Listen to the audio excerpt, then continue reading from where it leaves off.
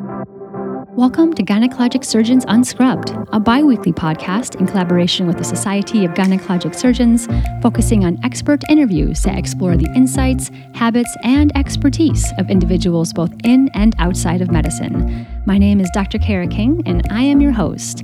And welcome back, everyone. We are already into our second week of June somehow, which means our annual SGS meeting is right around the corner. Our meeting was shifted to June this year and is scheduled from June 27th through the 30th in Palm Springs. Now, this is a hybrid meeting, which means a lot of the courses and content are being offered virtually, so be sure to take a look at the agenda and register if you haven't already. Now, today on our show, we have part 2 of our beloved Dr. Mark Walters. In this half of his interview, Dr. Walters will discuss maximizing educational impact during each case, incorporation of new technology, and his thoughts about integration of surgical coaching. We hope you enjoy. The other thing I heard you say is that even in easy cases, understanding that surgery isn't just technical skill, right? So maybe you're doing a very easy, TVH, and the technical skill part may be fine, but there's so many other components to being a great surgeon, right? Like communication, stress management, ergonomics, efficiency, visualization, all those things that you can focus on even in easy cases to make it a really meaningful learning experience. I didn't mind doing the same kind of case over and over again. Sometimes my teachers did that too. They got really good at 2 or 3 cases. And with vaginal surgery, it's mostly a planned surgery. And so partner would say, you need to do a surgeon's knot on this thing. But then I would explain to her why I thought that was. And then sometimes that made sense to her. And sometimes it just was you have to pick one way to do something. But I like repetition. I like doing the same thing over and over again because I think you do get better at it. And I think, can get better at avoiding complications and maybe optimize the outcome of the operation. The operation is usually not going to be 100%, even if you do everyone perfectly, because you're dealing with the woman's body tissues, neuromuscular dysfunction that occurs, or the pain control that occurs. For you might do something that looks fantastic, but she still has pain because her nerves and her pain sensors aren't normal, really. With me, it's a neuromuscular weakness and fascial damage. Well, you can't replace her nerves and muscles. And so all you can do is compensate for it. And then inherently, you're going to have some, complication rate, but inherently, you're going to have some sort of a failure rate. And you just want to optimize what can be done with that particular operation. And I thought repetition allowed me to do that.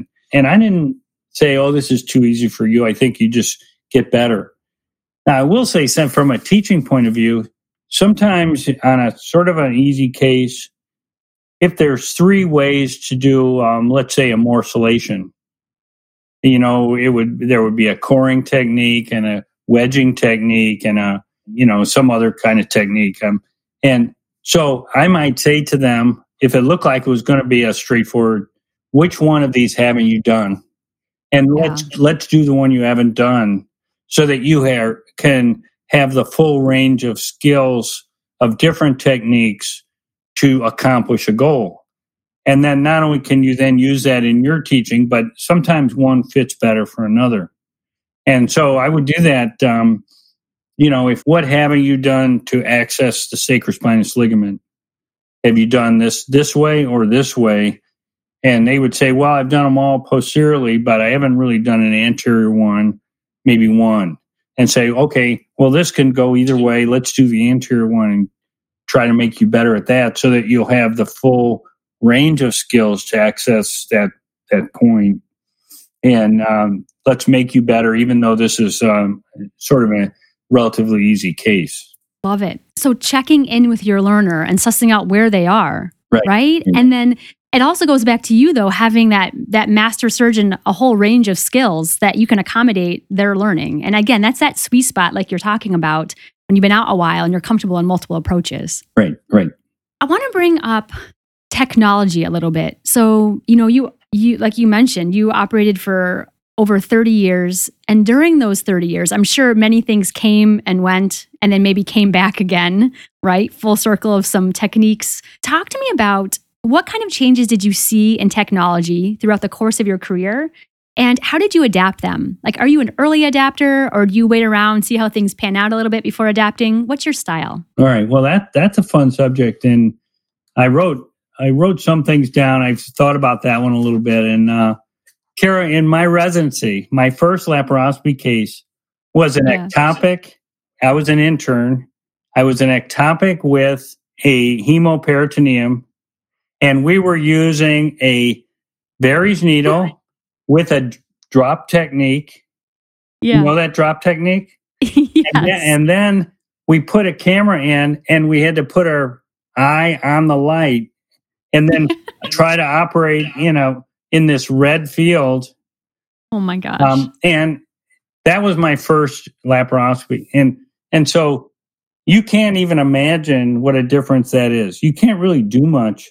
They really would just look in and then take it out and open them. Call it laparoscopy. Yeah, and get the 10 blade. So laparoscopy is, in my, probably the three biggest things for me would be imaging. The imaging revolution is amazing. And, you couldn't even image pregnancies in my residency. Ultrasound was just starting. They were just experimenting with fetal monitoring. So as all that stuff was going on, but most of the older doctors at that time would just come in and put forceps on and deliver the babies. And with the imaging, that changed everything. And that goes all the way through to MRs and stuff that we have now. So, but imaging really wasn't my thing, but that was huge. Now, the other huge thing is probably operative laparoscopy. When I started, it was really just diagnostic, and the oncologists were opening everybody, and, full removal surgery, the full adnexa would come out on ectopics. Hysterectomies with BSOs were frequently done at age 40 for fibroids. And, the laparoscopy really did change things. It allowed you to get from a fairly morbid surgery to a less morbid surgery. But in the 90s, we didn't have the energy and the lighting that you have now. And so if you go back a little bit, in the 90s, people were operating laparoscopically, like guys like Dr. Falcone and Terry Van Kai from Sydney, Australia. And there was a few handful of people that were really good.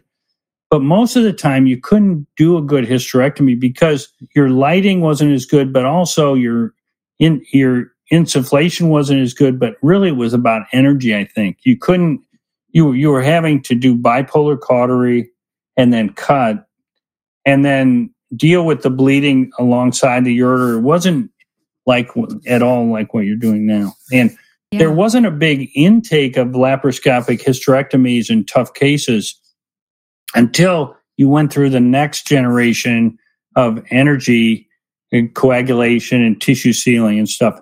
And when I watch you operate now, it's completely different. What the fellows in MIS are learning now is completely different from what Dr. Falcone did in the 90s. So I think you guys have made a massive change in laparoscopy so that you can now do hysterectomies, and they're almost easy cases for you. They're not easy cases at all, but you guys made them easy so that you can then do even harder things laparoscopically with the technology that you have. And in my specialty, the other big change was the midurethral slings. Really, the TVT was a game changer for urogynecologists. In the 80s and 90s, we did anterior colporrhaphy, open birches, and fascial slings. And most gynecologists didn't know how to do fascial slings. We did know how to do birches, but they were open surgeries. And they were a day or two in the hospital, Foley for a week or two. Now, our big mistake was extrapolating that to vaginal mesh for prolapse repairs. That really didn't work. And we as a specialty, and all the generalists that did it, didn't do a very good job at recognizing that very early. So we were doing that for 10 years. And the places like the Cleveland Clinic were seeing more and more complications. But they had to let the FDA had to get involved, just like the Power Morse later. The FDA had to get involved to open everybody's eyes onto what you can do. And so I think that in retrospect and in history, some innovations are great, but not all of them. I don't know if the robot is really a game changer. I think that, to me, when I look, it's more about lighting and energy than it is about robot.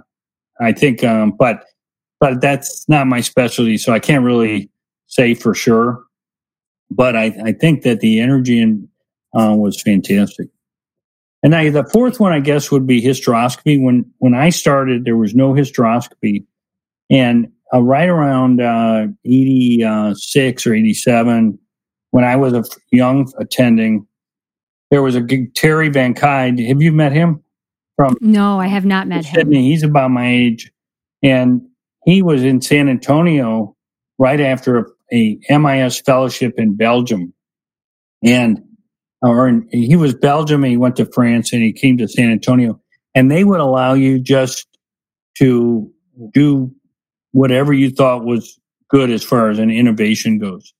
So I was doing all my surgeries. I was cystoscoping everybody, even though I wasn't allowed to. I was given privileges, but we weren't supposed to do it. I was teaching myself urodynamics. Well, he was in another lab teaching himself hysteroscopy. And he came up with the rollerball. He came up with the loop and did all sorts of really cool, innovative stuff. He even experimented with tissue plugging for sterilization that became big and then sort of had to back off, right? But it was thinking about innovations. Hysteroscopy, I think now office hysteroscopy was a huge innovation for people with bleeding and allowing them to avoid hysterectomies. Absolutely. And I find, just like you, this area of innovation and new technology and how to integrate that safely really fascinating. So talk to me about, let's just say, the mid-urethral sling, like you spoke about. When that procedure came up, how did you integrate it into your practice? Did you practice on cadavers? Did you watch videos? Okay. How do you start doing a new procedure? Right. You asked me if I was an early adopter. Well, at the Cleveland Clinic, I was an early adopter. At the Cleveland Clinic, you pretty much had to be an early adopter because you were giving lectures. And so for me, if I just got stale with what I was doing, then I could tell people what I was doing, but it wasn't anything new or what they hadn't heard before. So I needed to know about laparoscopic Birch, for example, and I needed to know about sacrocolpopexy and the different kinds of meshes, and I needed to know about how to access sacrospinous ligament and all the tools that were available to do that. So we would try pretty much everything. Sometimes under research trials, we were pretty good at tracking things on research trials. And then when I go to a lecture, I would report that. I would say, okay, so I did 30 laparoscopic Birches, and I think this is the best way to do it. But we almost had to teach ourselves at that time. There was no one to do it. So Tom Falcone and I would scrub together, and he would give me his laparoscopy skills, and I would show him the space of Retzius. And then we would say to ourselves, okay, if we have a cystotomy, we'll just open and do a Birch and fix a cystotomy and learn from how to avoid getting in the bladder. And then later on, you could start closing it endoscopically once you got better. So, and if you were on a tracking protocol, you could even feel good about this new work you were doing because you were tracking it. You were even reporting on your complications. And that's the way you're supposed to do things in surgical innovation. So if there was a company involved, then the company frequently would take you someplace and have you scrub with someone, even in Europe. And that was real popular with the mesh thing. So a lot of guys had trips to, Stockholm and Lyon and Madrid and stuff like this to learn surgery. But it wasn't a bad thing. It was maybe a little conflicted, but you still learned about how to do the surgeries. Some of the surgeries were game changers. I think mid-urethral slings, the TVT was a game changer. And I even think the TOT, the transarterial slings, was a game changer. Although it's less popular now, it always seemed to be great. when I was doing it, and we have good data saying that it was safe and effective, and even in some ways even safer than retropubic sling. If you went someplace though and learned a new technique and it wasn't as good as you thought it would be, it was up to you to try to figure that out pretty quickly, because the other countries, the innovators, hadn't necessarily seen all the bad things yet. You had to be a little careful in your innovations to make sure that you were picking out what was a problem. Sometimes that's intuitive, and sometimes it's not. And you have to make sure that you don't let your conflicts get in the way of your judgment, right? Lesson number 3 for today is don't let your conflicts get in the way of your judgment. And that some very good doctors have not been as good at that as they could have been. And they didn't really see the problems until later because possibly they were a little conflicted. Incredibly important. And lesson number 3, and that's like lesson number 457. You are full of wisdom. We've learned so much from you today. You're always so humble.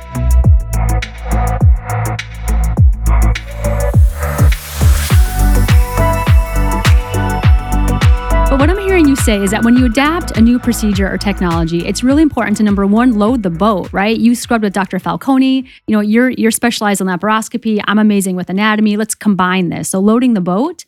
And then also tracking and reflecting, right? So tracking your complications, tracking your successes, and then taking the space to reflect on what went well and what needs to be improved. Right. And one really interesting aspect of this is, I bring this up every podcast. My listeners are probably tired of me talking about this, but surgical coaching. You know how much I love surgical coaching. This, I think, there's a million spaces that surgical coaching could work, but I think this is a really brilliant space in that, the Academy for Surgical Coaching, we're partnering with a lot of industry at this time. So when they unroll new products, there's this built-in, coaching and space to reflect and action planning and how to safely incorporate this. Right. So you've taught me that teaching and coaching are exactly the same thing. Now, if you're teaching resident, and even if you're like coaching them using different style to coach, that's your job, right? When you're in a resident teaching program. But when you're dealing with other doctors that are in private practice, there's 3 or 4 models. All right. There's some industry supported model where you go to a lab. Let's say there's no COVID. Okay. You go to a lab, you go someplace, and then you have some master surgeon that the company hires, and they show you how to do this thing. Okay. That's teaching, right? That's not coaching. But you could follow it up and possibly do some coaching. But most of the time they don't do that because the industry then would see them and they're about getting them to use the device. Now, the other way is to try to get the surgeons to take it upon themselves to learn something. And that was in our Academy of Pelvic Surgery model, the IAPS, which we would go usually to Cincinnati, but it could have been some other places. And we would watch live surgery. We do video analysis. We do case conferencing. And then we go to the cadaver lab and we teach them certain operations. We'd start a posterior repair and then make a hole in the rectum and teach them how to repair a proctotomy. Or we teach them the steps of a midurethral sling. We teach them how to access the sacrospinous ligament with the different tools involved, and stay up later and look at their videotape.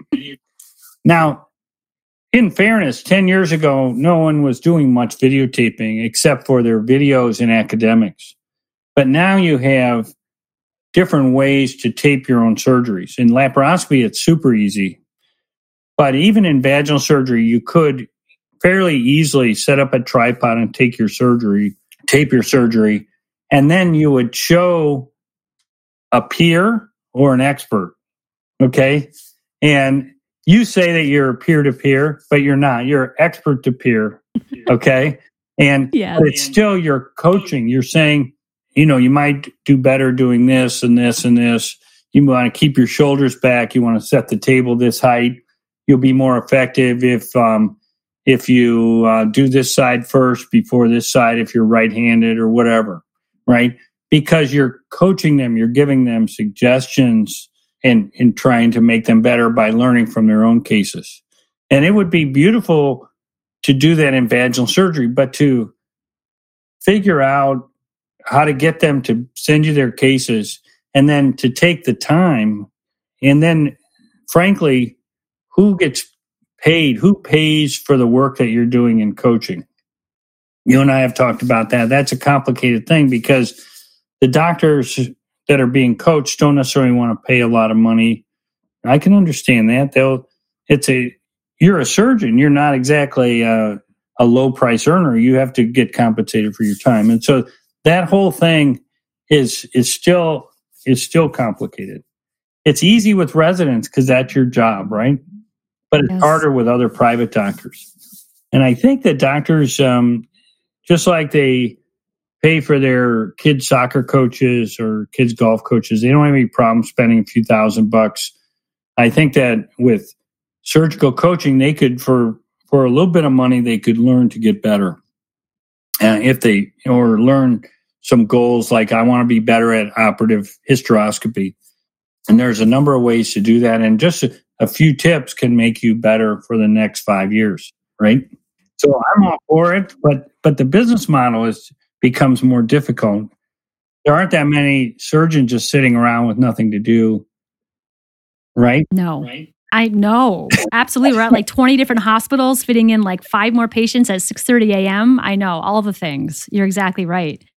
But can I please tell you, you just brought a tear to my eye about knowing the difference between coaching and teaching and mentoring and sponsoring. I love it. I'm so proud of you. You've listened to our discussions. It's so good. But you're right. I feel like a lot of us say, yeah, coaching's a great idea, but actually operationalizing it is a whole different thing, right? Like the financial aspect and the time aspect. And that is where my niche is, my passion is. I'm trying to figure all that out. But yeah, you bring up really good points. Okay, I have one last concluding question for you. Your career has been absolutely incredible on all levels, from a clinical perspective, from an education perspective, from a research perspective, and as well as your personal life, right? You have a few kids at home, right? You're married, you have a dog, you have a lot of responsibilities at home. When you think back about your career, in regard to family time or, academic versus private, the decisions that you've made throughout your career, is there anything that you would have done differently? So thinking back to the baby Mark Walters when you were a resident or fellow, is there anything that you'd have done differently if you could have? I pretty much accomplished all the goals that I set out for myself. And I think that's what, if you want to say you're successful in life, it almost isn't about what you really did. It's what you wanted to do. And if you accomplish your goals, you can call yourself successful. Like, I'll give you an example. Like, I never really wrote grants, and I never had a big, NIH grant. And at the end, a few people that had NIH grants would comment and say, well, you never had an NIH grant, but you still did pretty well. And they were serious because they judged that as a measure of success. But I never really judged that as a measure of success because I didn't want to do grants. So it wasn't one of my goals. I was more rather do a book than a grant. And some people would thought the other way around. It's better to do a grant because that's what real academics do. But I thought the book was a better move for me. And I think in retrospect, the book was great. I could have had a grant 10, 20 years ago, but the book is still with me. It's going to be in the 5th edition this year. So I think I was successful because I accomplished the goals that I chose, even though I wasn't a chairman and I didn't have an NIH grant and maybe some other things, but I did what I wanted to do in the ways that I wanted to do it. And I sort of leveled off at a certain level at section head, which I really liked. Section head and fellowship director were jobs I liked. Where a chairman, I thought maybe it wasn't going to be as fun or rewarding a job, even though it's at a higher level. Those words resonate so deeply with me, especially about your successes, right? Like defining your own goals, not what people are putting on you as what your goals should be, right? Right. And that's so hard to sometimes differentiate, at least for me, right? So again, I think a lot of times in academia, we're expected to publish a ton and get these grants and do all the things that you're talking about. But if it doesn't bring you joy, then it can be really painful and not lead to job satisfaction. And that may not be successful in your own mind.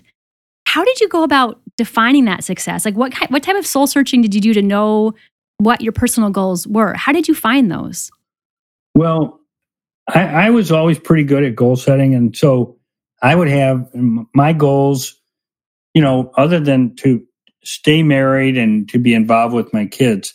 We used to have a joke, and I don't know if it's politically correct or not, but the joke was that the best investment you can make is to stay married. Yes. Because when you break up, from an investment point of view, you give away a lot of the money in the family, you split it up, right?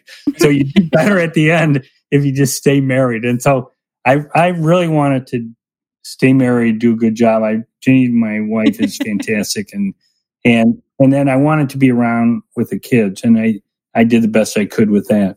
I also had a goal, just to get appropriate amount of financial success, but also I set goals like saving for the kids' colleges early on. And I did all that stuff. But the funny thing is, once that's over, once the kids get through college, if you don't have a goal on top of that, you get a little bit lost. What are you doing with your time now? And so to me, goal setting is important. At that time, I pretty much accomplished what I wanted to do. I wanted to become a good vaginal surgeon. I wanted to write a book. I wanted to be section head. I wanted to start a fellowship. And I did all those things. I wanted to. The other thing I think I did a nice job on was recruiting good talent. At the Cleveland Clinic, we have the ability to recruit good talent. And I think I was able to pick some fantastic people to work around me so that we had a very successful group for a long time. And some of these people that we trained or that we hired when they were young are now chairmen.